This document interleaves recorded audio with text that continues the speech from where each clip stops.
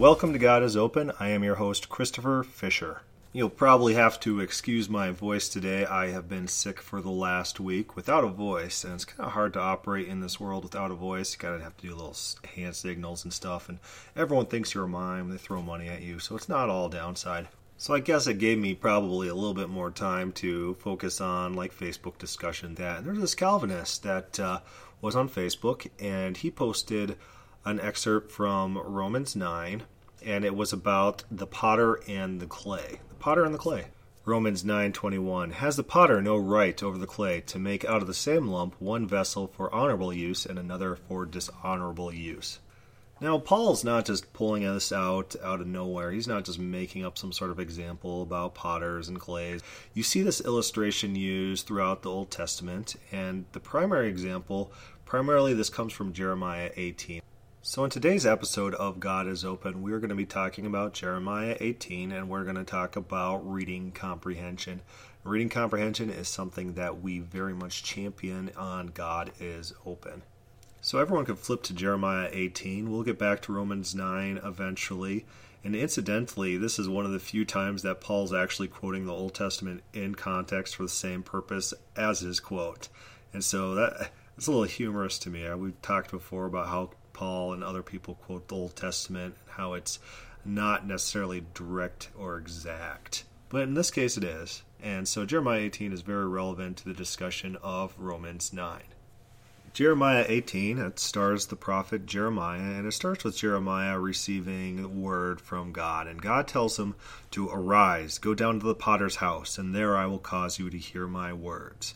And so Jeremiah writes, he's writing in the first person, he says, Then I went down to the potter's house, and there he was, making something at the will. And the vessel that he made of clay was marred in the hand of the potter, and he made it again into another vessel, and as it seemed good to the potter to make. So what this is like a little story, and it takes place in real life, but it illustrates something, and it illustrates something about God. And so when people use examples like this, you know, it's to illustrate parallel concepts or parallel points. And this is great, and Jeremiah 18 is great because it's all about reading comprehension. What does the parable say? What's happening in the parable? And then how does it relate to God's point at hand that God is trying to make?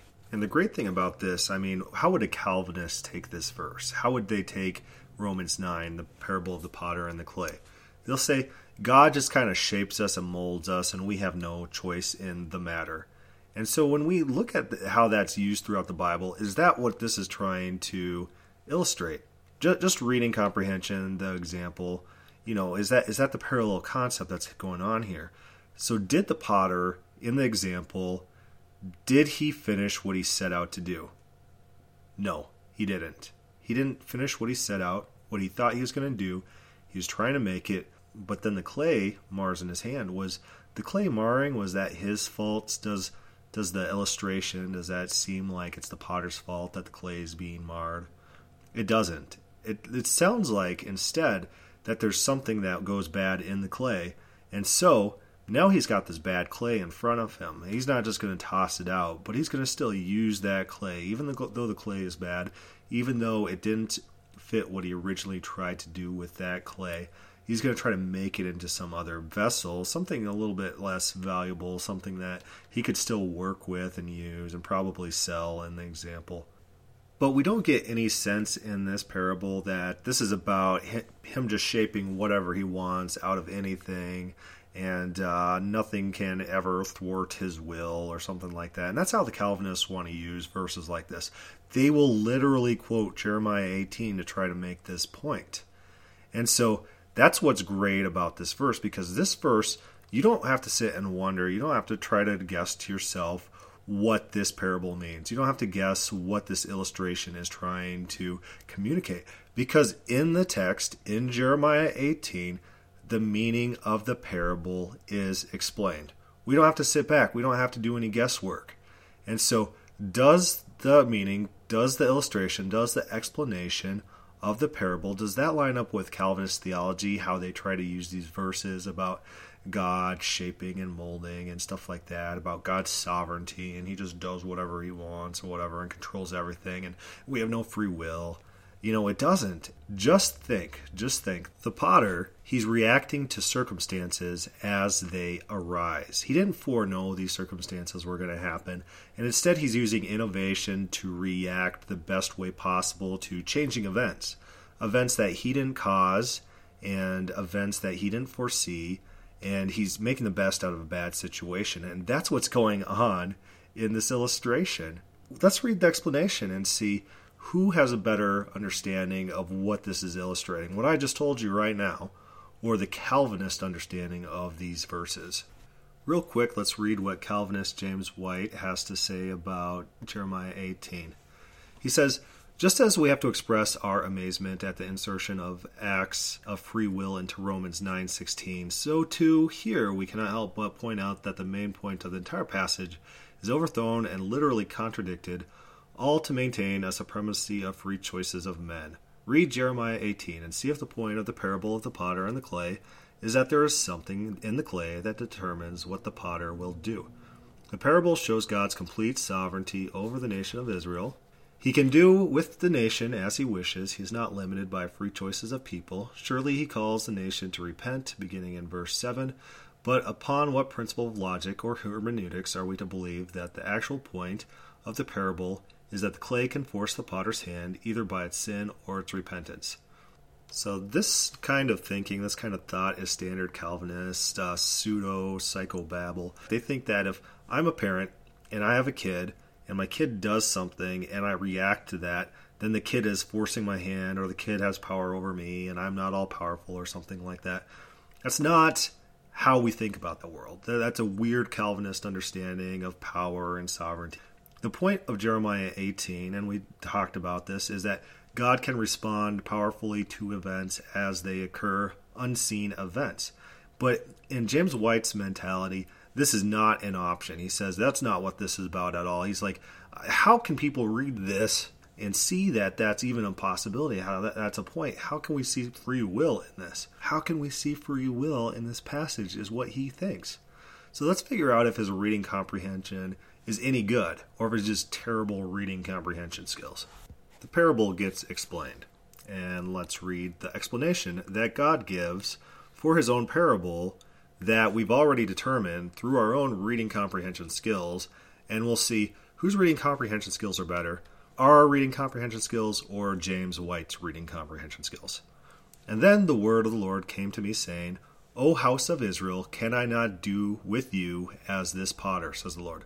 Look, as the clay is in the potter's hand, so are you in my hand, O house of Israel. The instant I speak concerning a nation and concerning a kingdom, to pluck it up, to pull it down and destroy it, if that nation against whom I have spoken turns from its evil, I will relent of the disaster that I thought to bring upon it. And the instant I speak concerning a nation and concerning a kingdom, to build and to plant it, if it does evil in my sight, so that it does not obey my voice, then I will relent concerning the good which I said I would benefit it. So taking all bets, in the book called The Potter's Freedom, A Defense of the Reformation and a Rebuttal to Norman Geisler, Chosen but Free, does James White, does he ever talk about God's own explanation for the parable of the potter? Does he ever talk about what God sees as God's own role in the parable? So turning to James White's his little scripture index, he mentions Jeremiah 18:8, and he mentions it once, and it's in the context of him talking about Israel. And it's not in the context of God's dealings with those people. It's not in the context of what does God think and how does God act or something like that. James White, in his book about the potter's freedom, just completely skips God's own explanation of the potter parable. Unbelievable. So let's just dissect what God says is the function of this parable. Remember what we said. We said God's the potter, and God has this clay, and he wants to make it into something good, but then there's something in the clay that is corrupted, and so God can't make what he wanted to make. And he has to come up with, on the fly, something else to make it with. He's not just going to throw it away. I mean, he could throw it away, but he's a skilled potter, right? And so he's going to mold and shape it into another useful thing. Even though he can't make what he originally wanted to make, he's still going to use that thing, but not how he wanted to use that. And so that's exactly what God says is the point of this. And this is about nations in Jeremiah 18, and we got also Ezekiel 18 that talks about how God deals with individuals in the same sense. But in Jeremiah 18, he says, "Well, what instant I speak concerning a nation and concerning a kingdom, to pluck it up, to pull it down, and to destroy it." So God pronounces against a nation, and he says, "I'm going to destroy you, you terrible people." Think about the Nineveh example. It's a prime example of what's going on here in Jeremiah 18. He says, if that nation against whom I have pronounced, why did he pronounce against them? Because he wanted to destroy them, because they were being evil, and he actually thought he's going to destroy these people. If that nation against whom I have pronounced turn from their evil, I will repent of the evil that I thought to do unto them. And keep that in mind. God thinks he's going to do this. God imagines that he's going to have to destroy these people. And in Jeremiah 18, explicitly it says that God is not going to do what he thought he was going to do.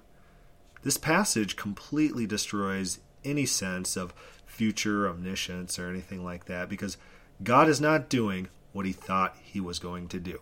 And in Calvinism and classical theism, that is a wrong belief, because the future is all known and the future is all set, and that would be bad of God to think something that's not true.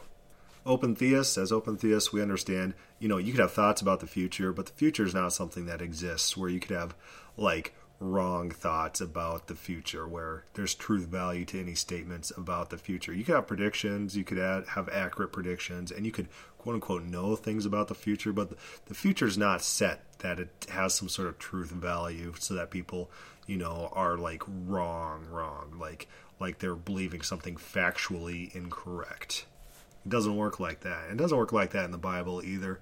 Jeremiah 18, they're not saying God knows things and God's always wrong. They're just saying, sometimes things change. And even though you have a good understanding of what's going to happen or what you're going to do, circumstances change and they change things. So here's what I like about Jeremiah 18. There's two parts to this. He talks about what happens if there's an evil kingdom that he wants to destroy and then they repent. But he also talks about what happens to good nations. And he says, "At what instant I speak concerning a nation and concerning a kingdom to build it up and plant it, if it do evil in my sight and it not obey my voice, then I will repent of the good wherein I said I would benefit it." And so let's notice something going on here. In Jeremiah 8, it says he's going to repent of something he thought to do. And in Jeremiah 10, it says he's going to repent of something he said to do. It's using different words. And the ESV, if you guys would use the ESV, it translates those words as the same word. And that seems to me very dishonest for what's going on here. This author in Jeremiah 18 is emphasizing that this is a legitimate, actual change. It just can't just be dismissed. Oh, they're using this word, and this is like a metaphorical word, and we gotta ignore it. He's using different words to emphasize the point that God might think something, God might say something, but that something might change based on circumstances. And the word repent that's used of God is the same word for repent used of man throughout the Bible, and it's the same word for repent that's used in Genesis 6 and 1 Samuel 15. This is legitimate repentance. There's no clearer way to describe repentance than not only saying God's repenting, and then also describing it that he thinks he's going to do something and then he doesn't do it, and then he says he's going to do something and then he doesn't do it.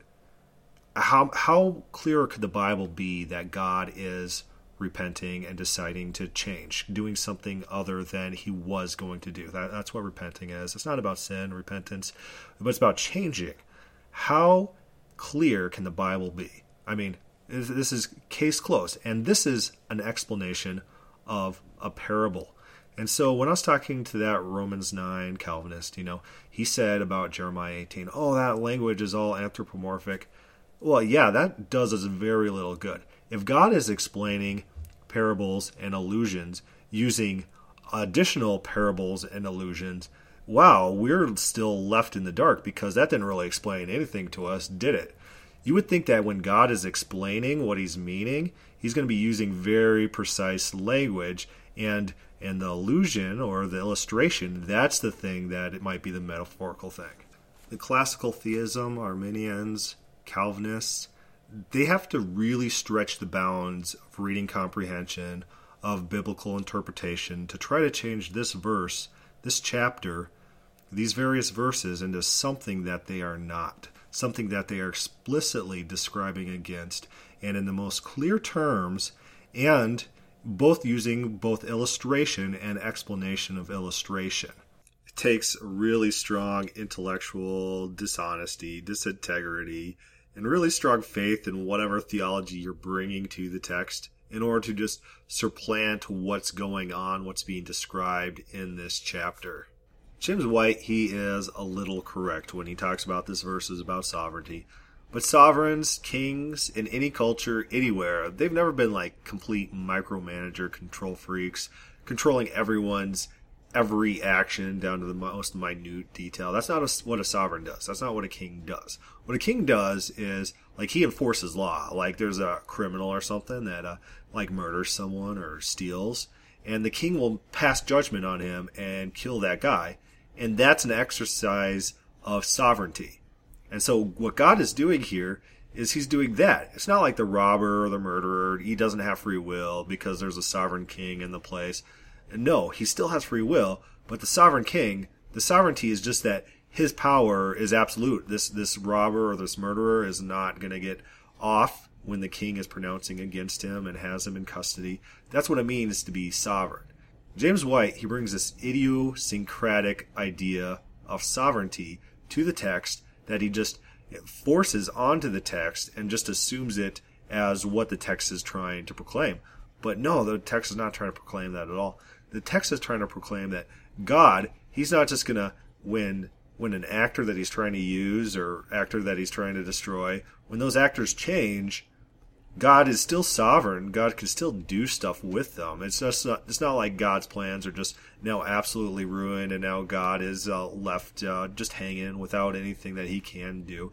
God could react to the circumstance. He can't do what he originally wanted to do. God can't do what he was intending to do, but he could still do stuff with those people for his own purposes. And let's keep that in mind when we're talking about Romans 9, when we flip back to Romans 9, because this is what Paul is telling the Jews, and the Jews are Paul's audience in Romans 9, and that's what he's telling the Jews that God is doing with their nation. And it's really funny because Paul has a hostile audience, and they're not going to take very kindly to his use of this parable against them. So now I'm going to play a clip from Romans 9. I always Google Romans 9 sketchbook, and it's the first link, but it's called Read Scripture Series, Letter to Romans, chapters 5 through 16. And this gives a really succinct overview of the letter of Paul to the Romans and what Paul's purpose was. And so let's play a clip from that. God's renewal of humans is just one part of his larger mission to rescue and restore the whole universe. God's purpose is a renewed creation where his love gets the final, beautiful word. That's the flow of thought in chapters 5 through 8, and it raises a question. If all of this was God's purpose, then what now about Paul's fellow Israelites who don't acknowledge Jesus as the Messiah? That's what he explores in chapters 9 through 11. He begins in chapter 9 with his own anguish over Israelites who don't recognize Jesus as their Messiah. But he also reminds us that this rejection is not a surprise to God, and so he retells the whole story of Israel in really condensed form to make 2 points. First, he shows how God has always been graciously selecting a subset of Abraham's descendants to be the line of promise. And Paul's implying that now the line of promise is carried on by those Israelites that accept Jesus as their Messiah. Second, he also reminds us that this is not the first time that people have rejected God's will. He brings up the story of Israel and the golden calf. He brings up Pharaoh's rebellion to remind us that God was able to bring good out of people's rejection for his own redemptive purposes.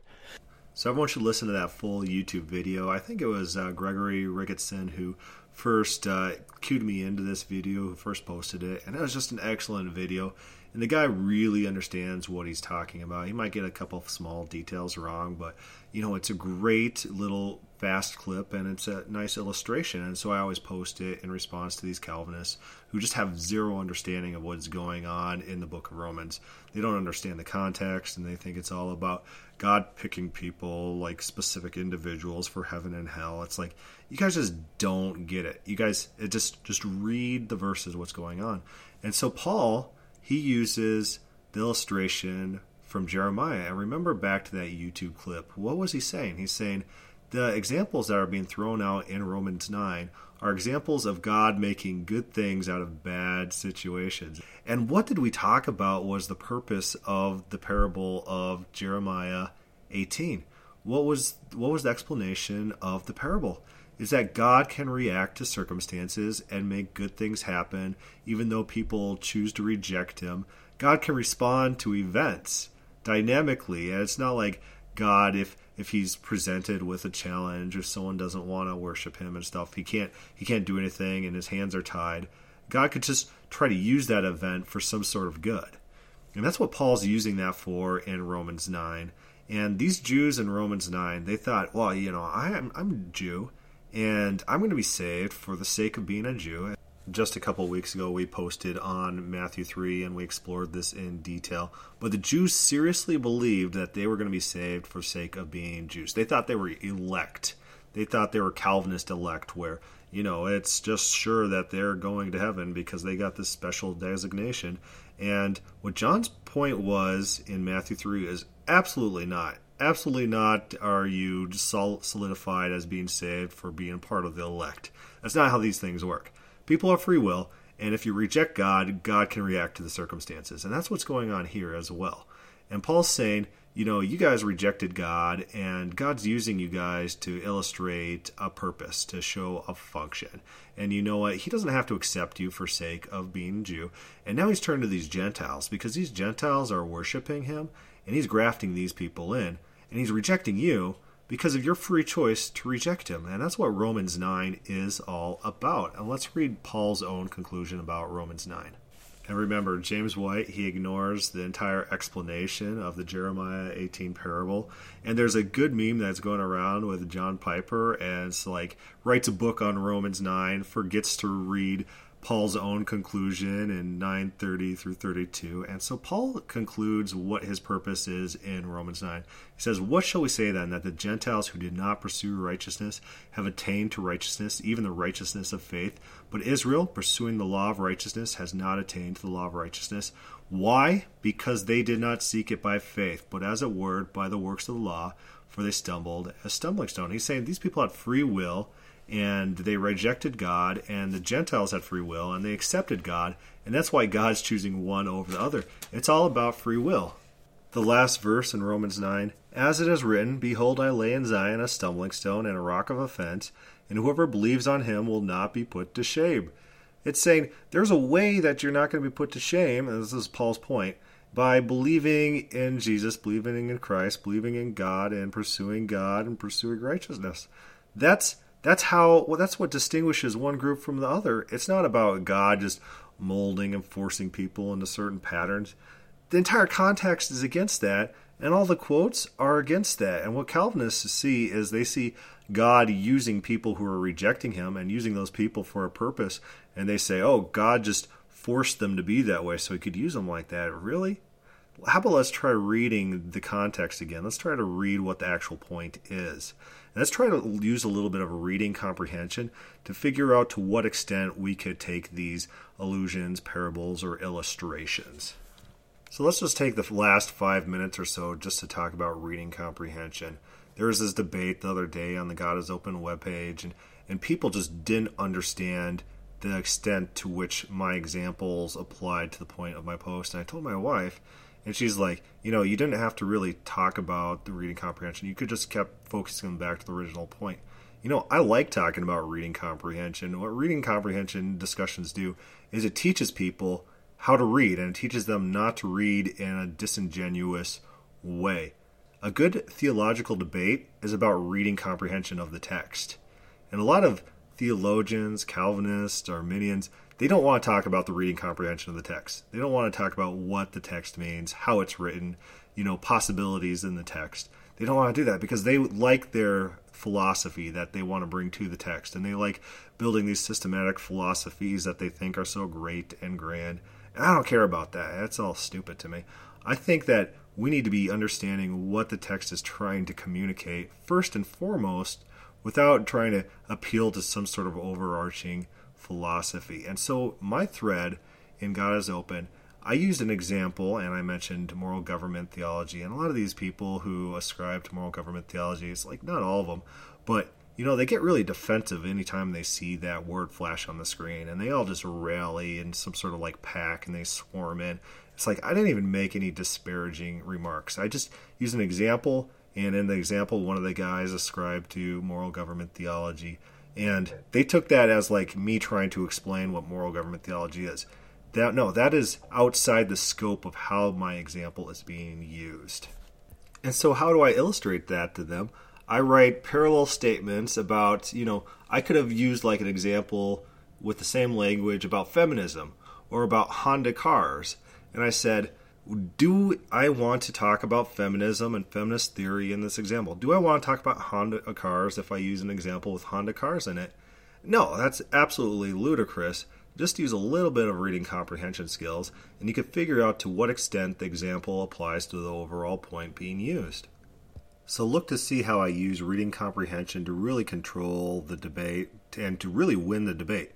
Because when you're asking people very specific questions and you're trying to draw parallels between their views and other views, which are direct parallels, and they don't want to answer these simple questions about reading comprehension, you have really shown the audience that this person didn't use very clear understanding. This person just wasn't thinking before they talked, and it makes them look really stupid.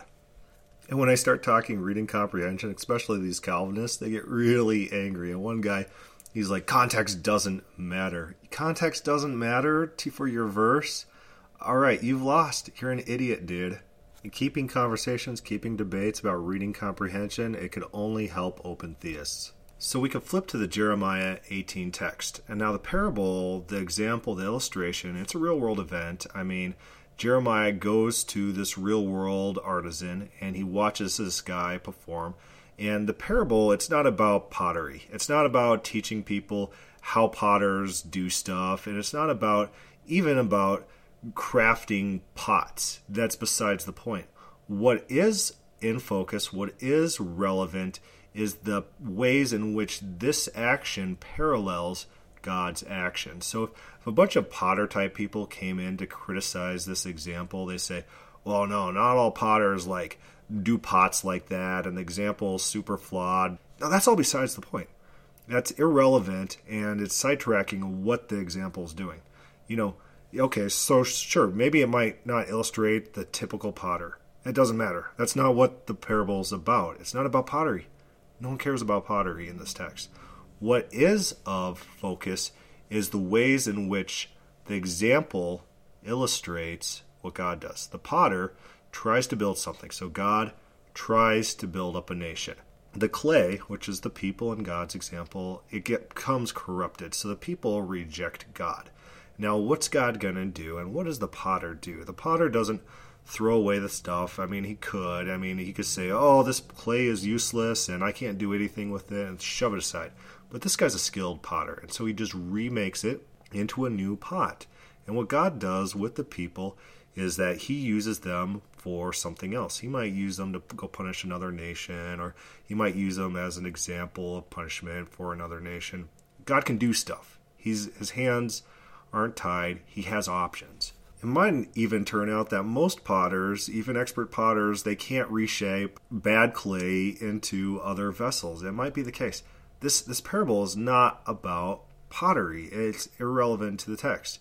And so when the Calvinist comes in and says, this is all about God forcing things into certain shapes and stuff like that, that's not the parallel that's to be brought out of the text. And it's not a text about pottery. It's not a text about forming specific shapes and forcing things into specific shapes. The illustration, the parallel that can be brought out of this example is only in the sense that there's an actor that's responding to events that happen in a skilled way. So Jeremiah 18 is not only a good, solid chapter describing very open theistic beliefs, but it's also a very good chapter to test someone's reading comprehension skills. You could literally take Jeremiah 18, hand it to someone, have them read the parable, have them read the illustration, and ask them what points are interesting in this text. What is the author of the text trying to pull out as the parallels to God's actions? And you could really see if they understand what's being communicated. And you could bounce it off the explanation of the parable that is given in the exact same text. And if they don't get it, if they start going down these Calvinist lines about God shaping stone idols that can't really respond or can't do anything, they don't understand what's going on. So in this way we know, like James White, John Piper, their reading comprehension skills, just absolute garbage. Garbage. Don't be a James White, don't be a John Piper. Let's read the Bible and try to figure out what the author's trying to communicate to their audience. If you have any questions or comments on today's episode, feel free to put them on the God is Open webpage or start a thread on the God is Open Facebook companion page. Thank you for listening.